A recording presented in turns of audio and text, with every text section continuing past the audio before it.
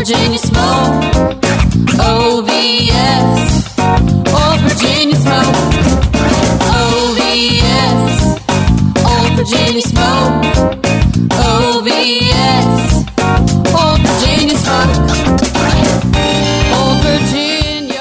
My name is Luke Darnell, pitmaster of Old Virginia Smoke Barbecue, and I'm here to tell you about my new online class available at barbecuechamps.com. This is a 100% tell-all competition barbecue class from yours truly, available online. It is a masterclass with 34 high-definition tell-all online competition barbecue videos that can be watched anytime, and they do not expire. They are packed full of pro tips, techniques, and recipes that will show you how to take your barbecue to the next level. These 34 barbecue cooking videos total 7 hours and will show you everything that you need to take your competition cooking to a level that you never thought was possible. We've already heard from several teams that have bought our classes and have already seen success and gotten their first calls. So this is something that brings me a lot of joy in sharing my knowledge and seeing people be successful with it. So are you ready to take your competition and backyard cooking to the next level? What are you waiting for? Just go ahead and go to barbecuechamps.com and find Luke Darnell, Old Virginia Smoke. We hope you learn a lot and enjoy these videos and have as much fun cooking these recipes as we had making them. Welcome to another edition of Pitmaster, an Old Virginia Smoke podcast. My name is Luke Darnell, your host for this episode, and we are here with one of the, I guess you'd put him on the Mount Rushmore of East Coast barbecue for sure, but definitely the first East Coast team to make their presence known in the KCBS Team of the Year and won it in 2012, if I'm correct. You are correct. That's right. We got Dan Hixon with 3 Eyes. How you doing, buddy? Pretty good, man. How you doing? Good, good. How's the off season treating you? Good, nice and relaxing. Yeah. You had me on the Mount Rushmore until you relegated it to the East Coast, and I was disappointed. Well, I mean, you're definitely up there in terms of, you know, the thing that I think about, especially in 2012, which was pretty much the year before we started cooking, was the schedule that you guys maintained that year in terms of cooking every weekend. That was, I think that was one of the first times that anybody really approached it that way. Is that accurate? I don't know. It was purely accidental. That's not what we set out to do that year. It was absolutely grueling, though, I will tell you that. It's where some of these gray hairs came from, I'm sure. Cooking that many weeks is, I tell people that are new to this and they're like, I'm going to cook 35 times this year. I'm like, make sure you build in some time off on that. It's true. It's true. Absolutely brutal. I mean, if it was all clustered within, an hour of each other, it'd be easier. But when you throw in the travel, it's a lot. Absolutely. And travel, time off and all of that. One of my favorite questions is, how your career and life experiences outside of barbecue has prepared you to be a pitmaster. How have yours? Yeah, it's a good question. Over 20 years, I was an environmental consultant. And I looked for mistakes and errors in people's work and very detail oriented. And I think that carried over into what I do, in barbecue. I think it's important to be detail oriented and organized. If you're not, you can still win, but I don't think you're going to win consistently. So I think that's an important part. Right. Probably that, but also probably a lot with the problem solving as well. I would imagine that had a big part to do with it too. Yeah. So it's making mistakes. I think, I've taught lots of students and people have always said, how do you know that? How do you know how to deal with all this? And frankly, it's because I made those mistakes before and I learned from them and I remembered. So, that's a lot of the problem solving is learning from your mistakes. Do you have a favorite mistake that set you up for success later? A favorite competition mistake? Oh, I don't know. The word favorite comes to mind, but, when you have a fleck of foil in your box and you lose a grand championship because of it and you got DQ'd, it definitely sticks with you. Because of that, I'm making sure that there's no foil on any sauce lids, double checking if I'm piercing foil, I'm absolutely paranoid about foil still to this day, just from that. So that's definitely a mistake though. You would have thought a lot of us would have learned from that too and not pierced the foil, and I still do it every contest. I still do it as well. I mean, come on. I mean, you got to draw the line somewhere. I mean, Right. I'm not that was the opening that. smallest frickin' piece of foil I've ever seen in my life, by the way. Oh my gosh. Where was that? Was that That was Beltway. Beltway? That's right. Yeah. John Bush, hands shaking, coming up to me. I put my arm around him and I said, John, it's okay. Tell me what's wrong. My team John. didn't even want to get me. I mean, they're like, Dan, the rep's here. That's funny. And I remember that. I remember John. I remember watching John walk over and visibly like upset. And yeah, that's one rule that I just, that's something that I've often asked other judges too that have cooked with us. Like, if you see that, would you take it out or would you? That's the worst. Like, there were some master judges that I knew and completely unsolicited came up to me and said, Dan, if that was in front of me, I would have just flicked it off and kept going. I'm like, does that make you feel better? I mean, I didn't make me feel better. No. You've had a lot of success in barbecue and you've created a great rub company and a great rub. What's the most surprising thing to come out of competition barbecue for you? Friends? Yeah. I mean, I went into barbecue because I like to cook and I'm competitive. But I didn't really think that I was going to make such lasting friends. And some of the people that I've met, are incredible people and I keep in touch with them outside of barbecue. So that's been a big surprise and, definitely a big part of my life. Yeah, and I often tell Kim all the time, the only reason we still do this is because of the people. So You don't like doing this anymore, Luke? I like doing it, but I like doing it as often as I'm doing it now. 12 to 15 times a year is plenty of time, plenty of cooks. I'm kind of in the same boat. And I think my days of sleeping on the floor of the trailer are over too, as I've gotten older. There's little things that just don't make sense anymore. Exactly. Those things hurt more. Yeah. When you start waking up and go, why the fuck am I doing this? Yeah. Or the creaking and the breaking of bones as you get up. Yeah. Yeah, I hear you. Let's talk about gear a little bit. What's one of the best investments that you've ever made in competition barbecue? One of the best investments in gear, porch trailer. I mean, I think I was one of the first to have one. And it's because backwood smokers, I mean, competitors weigh 400 plus pounds. And any wheeled form that's on 400 pounds is going to bust and break and bend. So, we were hurting ourselves getting those smokers in and out of a trailer all the time. And then you had to level them on wet ground and uneven ground and stuff like that. So a porch trailer made all the difference in the world because we can level the trailer and then we can cook on something, a platform. So that changed the game. And I think people saw that it changed the game and a lot of people bought them after that. Absolutely. And you had one of the extreme trailers first off. Yeah.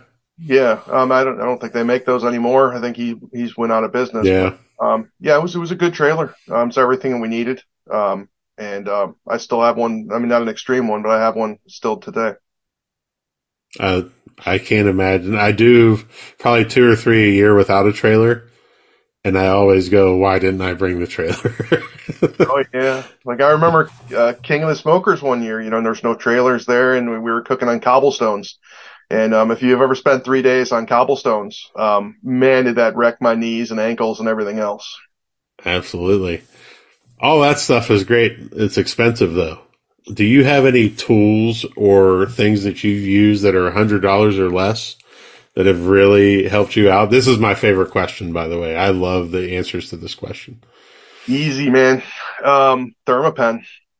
I mean, without a Thermapen, I still use one at home. I mean, cooking chicken, pork. I draw the line with steak. I cook steak better without it. That hands down, that's the best investment, I think, for under $100. Absolutely. That's not a fun answer, but it's a functional answer. It actually says in parentheses here is that you can't say Thermapen. Really?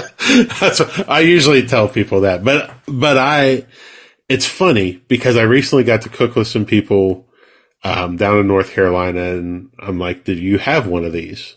And the guy said, "I've never even seen one," and I gave it to him. He's a very sentimental person, and he was like, "Man, I can't believe you gave me your Thermapen." And I was like, "I have like 9, dude." But it's so important to people, especially I think when they're starting out, so that not only to see the number, but also to feel the tenderness. I think it's more important that way than any number ever could be. Absolutely. No, I agree. The thing to watch out for is, if you're using Guru probes and Thermapen probes and everything else, though, something the creator of Barbecue Guru said to me once, which is the man with too many watches never knows what time it is. So you can have too many different readings, but I always default to the Thermapen reading. That's good to know, because my next question is about technology, and you still use the Gurus. I'm a stubborn bastard, dude. Like, I stick with what works. I let trends go their own way, and I stick with what I know and what works. I am still using the Barbecue Guru. Um, I am open to other technologies. It's just a very slow thing for me. I got to play around with it in the background, make sure everything works. I know the intricacies of those inside and out, so it's kind of comforting. Speaking of which, I still have that. I have a care package for you of a bunch of that stuff that I have. Oh, I remember you said that, and you never gave me anything. I haven't seen you since then. You're just mad that we won at that contest. No, I was not. If you recall, I was one of the ones celebrating that. It was, no, I know. It was a fun weekend. That smoke on the rails. He does a good job, man. He's one of the best organizers, I think. Especially out this way, he does a great job, and I emailed him already just to make sure those dates were on the calendar, just because they're pretty turnkey. Let's switch to people a little bit. Who's impacted your life the most in competition barbecue? That's an easy one. I mean, Tuffy Stone. He might not even know it. I mean, no, that's who I helped the first time, and I put in quotes help, because I really just got in his way when I was first getting started in barbecue. I tell anybody that he set me ahead. Just watching him set me ahead a good 3 years in competition barbecue, I think. Just his attention to detail, what he was doing, how he was cooking. That was the best brisket I ever tasted to date when I tasted what his competition brisket was. So I mean, that was before Tuffy was Tuffy, if you will. No one really knew him. He hadn't had accolades. Hell, at that competition, it was New Holland, Pennsylvania. A lesson I learned was he cooked the best barbecue I've ever tasted and never got out of his chair at awards. Wow. So, yeah, I mean, it was humbling to see that. It's a good lesson to learn early on, too. You can cook good stuff and still not walk. Exactly. We've all been there before. That's for sure. Unfortunately. So when you have a problem in barbecue, who do you call if you're having a problem with the meat? Anybody who will listen. Yeah, I can get kind of vocal when I'm having, and I'm not kidding. I mean, sometimes just talking to somebody, anybody, just hearing yourself talk through what you're feeling and what you're thinking, you can learn a lot from just yourself. And then no matter who it is, can give you a little nugget here or there that is just a different perspective that you're not looking at. A lot of times it's just something stupid, something that you just didn't realize you changed. A rub that's heavier or lighter than you used before, or, a brand that you didn't even remember switching to. It doesn't have to be, that's the thing with competition barbecue. It doesn't have to be something grand and extreme. A lot of people go towards that, gravitate towards that. But sometimes it's the smallest things possible that make a big difference. So yeah, I just like to get a lot of different takes on things and then kind of triangulate the common ground. And I think a lot of that, especially when you're talking about younger people and newer people in the hobby, it's really just shutting up and listening and paying attention. I think that's the number one thing that people can learn. If you sit around and you're nice and you just listen, you can pick up so many little tips. Mm-hmm. No, that's a huge tip, Luke. I think hope everyone's listening to that. It's a good one. So these are my favorite questions too. Habits, rituals, and routines. Are you a superstitious fella? Yes. I mean, isn't everybody to some degree? I mean, there's really too many to list. I kind of covered up with it's not really all superstition, is that you have to be consistent. That's what I say, at least, So it's under a veil of being consistent, do a lot of those things come up. Like, I mean, I buy my chicken the exact same day every day from the exact same place, when it's competition week. I inject the exact same time, but then it gets beyond that. I pack the same clothes, I pack the same socks. Unlike someone in football, I actually do wash my underwear. But but yeah, like I want to make sure it's the same socks, the same pants. I mean, I have a pair of shorts that have been sewn so many times that it's ridiculous. Um, it really becomes prominent when I GC. When I GC, I kind of lock in everything. The cooking methods, what I was wearing, what my mindset was, everything. And then, when you lose again, it's not like it's all by the wayside, but it loosens up a little bit. Right. The camouflage shorts, they're a trademark. Yeah, it's kind of like a uniform now, though. So, like, I don't know. I kind of feel like I need to change into something else these days.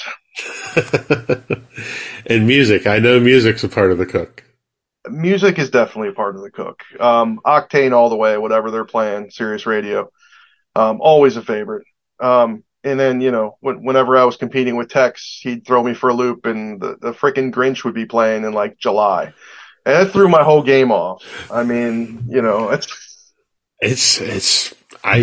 can't have that. No, it screws up everything. I mean, people don't realize it. Yeah, we have a list of 100 songs, and any of those 100 songs can come on and everything's fine. The minute somebody else is like, "Oh, let me play something," no, like that doesn't work, Rick Hamilton. We can't play that song. Right. Yeah, it upsets the balance, right? It does, much like him buying burn ends from Costco. Like that was disturbing. I mean, I actually lost sleep over that one. I was like, I don't know how many times I've seen stuff like that, but I didn't think anybody I know would actually buy it. I mean, let alone taste it and consume it. I mean, come on. He bought it for the family dinner that night. That's what he bought. No. Yeah. And I was like, and then I saw your comment on there and I was like, thank you. Finally, somebody else that can feel my pain on this guy. I mean, it's just, let's be honest. There's no way that's good. No. It's just not. Yeah. Can't be. It's probably steak. It's probably not even brisket. At least he owned up to it, though. He did. He never has that problem.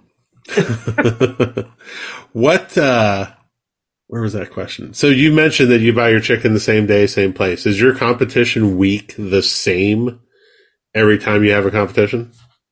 Yeah, unless I make a change. But I mean, and changes for me are very small. But yeah, I try and keep the same routine. The competition is really a whole weekly thing. I mean, whether I'm doing a lot back to back or whether I'm just doing one, it really is a full week. I try and spread out the load over your body, frankly. Yeah. I mean, it's a lot, so if I can buy, some stuff on Monday and then trim some stuff on Tuesday, trim more on Wednesday, make injections on Wednesday, my Thursday afternoon and evening, I really don't want to be doing anything. I just want to be sitting on the couch watching TV, getting my head in the game and resting. Right. I'm not the type of guy. If I'm scrambling around on Thursday night, the weekend isn't going to go well. It's just how I am. I want to front load everything and make it easier for myself at the competition. Right, and you said a key word in there: rest. Yeah, no, I think this isn't arrogance. It's just if you plan ahead and prepare, I think the actual cooking the competition is the easiest part of the whole process. I mean, that's the fun. That's the easy part. It's everything on the front end that's hard for me.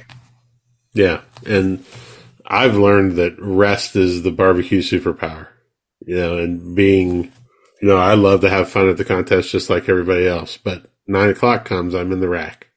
I don't have to go to bed, but and can't be out doing things that I normally do. So Yeah. 10 o'clock's my bewitching hour now. But, and that's forced because I want to stay up longer. I really do. I want to have conversations with people. I want to talk. My team laughs at me because I could be mid conversation. It'll turn 10 o'clock and be like, okay, good night. Just shut it right out. I think you even saw it at that competition. Yep. Yeah. Like, all right, I'm out, guys. See you. I think it was even after a significant amount of tequila that happened too. Yeah. No, I've learned to listen to me, barbecue or not barbecue. When the little voice in my head says, you might as well just stay up all night. You're feeling great. That's when I go to bed. Always. I've learned. This podcast is brought to you by BarbecueData.com. BarbecueData.com is your one-stop shop for all of your barbecue competition data. Historical data, calls, wins, placements, everything under one roof. It's a great way not only to track yourself in the standings, but also to track how you improve your scores from year to year. Listeners of this podcast can receive 20% off of a new subscription to BarbecueData.com with the code PITPOD. That's one word, all capital letters, PITPOD, PITPOD. So check your team scores, check on others, and do it all on BarbecueData.com. How do you relate to when you're cooking and I know you're very regimented and you have your systems and your processes, but when you get that gut feeling about something, how do you relate to that during a competition cook? You're talking like intuition, right? Yeah. Intuition's huge. As I've gotten older, I've realized to learn to listen to intuition more. When I was younger, I tend to ignore it and focus more on what I'm seeing in the moment. But as I've gotten older, I've realized that intuition really is accurate. And it oftentimes doesn't make sense. So it's sometimes a leap of faith to go towards your intuition. But I've really had, I can't even think of a scenario where it steered me wrong, to be honest with you. Like if a brisket is a good thing for that. I've stared at temperature readings. I know it's rendering, and something, a little voice in your head again says, it's done, and you pull it and your team looks at like you're an idiot. But it worked, and you Right. can't really explain why. It wasn't maybe your target temperature or, things were different, but if you listen to it, you're fine. If you don't and you ignore it, I've ended up with a lot of brisket that falls apart after that. Like, should have pulled it earlier. The little voice knows whether it's a bad influence or a good influence. True. No, I think that's an age thing, or at least for me, it's been an age thing, just to learn to listen to that voice. Right. And my next question is kind of an age thing too. What do you think are the biggest changes, good or bad, from cooking back in the day, 2012, 2013, 2014 to what we do now? There's a lot of differences. Yeah, you sound like the old guy when we start talking like this, but God, we I know. are the old guys. Right. Man, it was more fun back then. I'll just say it. I mean, it was harder. It was more fun. There was more camaraderie. It was the damn trailers. I mean, I loved the trailer. I wouldn't give up my trailer. Actually, I did give up my trailer and then I bought another trailer. But without those, and the competition looks like a refugee camp with all the jammed in, easy ups. You're going through what everybody else is going through. A thunderstorm comes through and you're getting wet, your neighbor's getting wet. If the field floods, you're flooding, your other guys, your competitors are flooding. It creates a bond there that you just don't have these days. Yeah. People staying up later, people sharing bottles, passing it back and forth. I mean, we have some of that, but it's kind of like forced. It's like created, let's meet up at this hour at this place. It's not the same. Yeah. It's definitely morphed into more of I call it a tournament atmosphere more than a competitive yet jovial atmosphere as the way. Yeah. I mean, So some of, my favorite stories and stuff are from back in the day when I started. Um, you can't make up stuff like someone taking shovels at 2 a.m. and trying to build a drainage ditch through their site to drain off the water because a thunderstorm came through. I mean, like that's just hilarious, you know? Yeah, but then I think about those people when I'm sleeping in my trailer, and I know, but you asked. I mean, I but I miss it too. I know that I'm part of the problem, and I didn't say it was easier. I said it was more fun. And that was like King of the Smokers, though. I mean, that was the thought behind that, was to get yeah, back to that and just have canopies and not have trailers and have everybody together. And it was good. yeah, absolutely. What do you think? I mean, and I'm going back because of your experience. What do you think separates a good pitmaster from a great pitmaster? You can't, no, stuttering because you can't put your finger on it. I've taught a lot of people, and I can teach anybody to cook. I can teach anybody to make decent barbecue. Some people, and this isn't a barbecue specific thing, by the way, we're just talking about barbecue. Some people have it. Some people have an innate ability to cook. Some people have an innate ability to cook better barbecue than another person. My wife has that in real estate. I'm in real estate now. She's taught me real estate. I can do real estate. I'm good at real estate, but I'm not as good as her at real estate. And it's the same thing in barbecue. You'll run into people that are better than others, and you can't really figure out why. So I think in life, everybody's just got to find the thing that they're better at than everybody else, because I think everybody has an it. They just don't always know what it is. Huh, Some that's a deep great shit, isn't answer. it? That's pretty deep, man.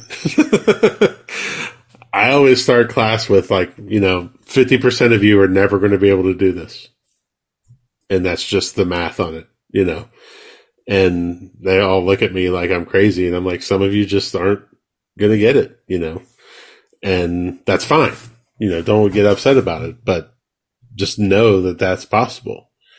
You mean And by like 50% of people aren't going to GC or walk, or what are you thinking they're about? just never going to get really good at it. It's that ability isn't there, or the ability to parse information, or, and I think that right now, back when I started, there wasn't the glut of information that there is now.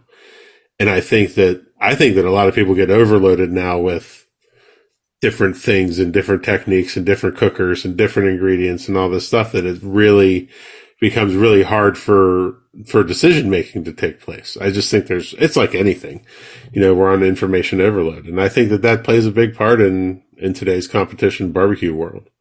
100%. Everybody's looking for the magic bullet, and people that take like 5 classes in a year, you've just confused yourself. Congratulations. Right. That's how that works. I'm not doing as many contests as I was before.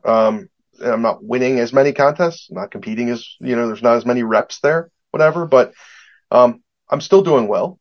And, this might be a sales pitch, but it's not meant to be. It's truth. I still use 3 Eyes barbecue rub on Right. everything. I'm using more of my beef rub, actually, if there's any kind of change. But, those are the 2 main rubs that I use. And by main, I mean like 90% of my shit has 3 Eyes on it. Mm-hmm. Since I started to today. There's a gazillion rubs out there, but everything revolves around that. You don't need to be reaching for all kinds of crazy stuff. If you're not winning, it's not you need a new rub or you need a new sauce or whatever. It's stick with what you're doing and refine it. Make it yours. I approach classes that way. I will be taking a class next year as well. I take class pretty much once a year, and I don't incorporate everything. A lot of that goes in my back pocket for when something goes wrong, or, I don't know what my next move is. Then I reach into that back pocket and pull something out, Yeah. but, 100%, the amount of information out there is too much. And I think people have got away from experimenting and doing their own thing. They just want to regurgitate somebody else's. Yeah, you said it earlier, they want the magic bullet. Yes, and it doesn't exist. It does not. Oh man, please tell me, that you got to the rapid fire questions. I did. You're giving away the secret that I've actually seen the questions before. No, it's not. I ask everybody if they want to see them or not. But just so everybody knows, there's a shit ton of questions there. Are you making me look back at them? No. Are you ready to go? Rapid fire? All right. What do you see about barbecue on social media that upsets or bothers you? Nothing. Meaning? No, I don't get upset about barbecue and social media. I mean, everybody's got an opinion. People are firing away on stuff, but it really doesn't bother me. That's a great answer. What is one of your favorite pre, during, or post-competition meals? Pizza and Chinese food. I crave those every time post cooking. Pre, I tend to stay with safe foods. By safe, I mean big guy with sensitive stomach, so I don't go for crazy stuff. I'm not eating kimchi the day before a competition. You know, I'm not loading up on Chinese before I go to a competition. You know, a chicken sandwich, good, fine. Good to go. What is your favorite brand of tequila? That wasn't on there. So historically, it's been Patron, and specifically Patron Silver. But Milagro Silver is $20 a bottle cheaper, and I can't tell the difference. So I'm gonna give the nod to Milagro Silver. Okay.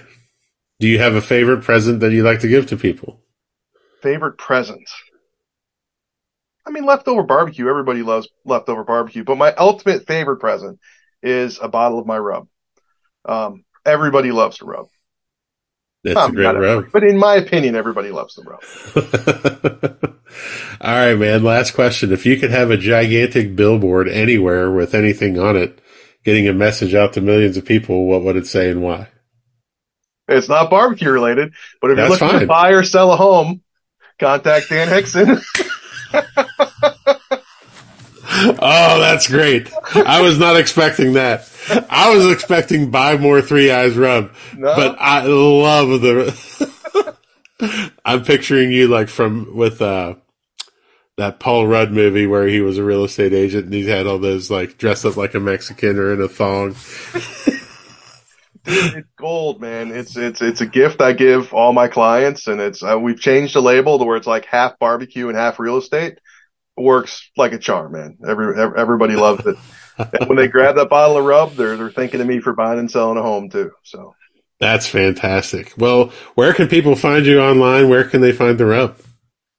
Most online retailers have it.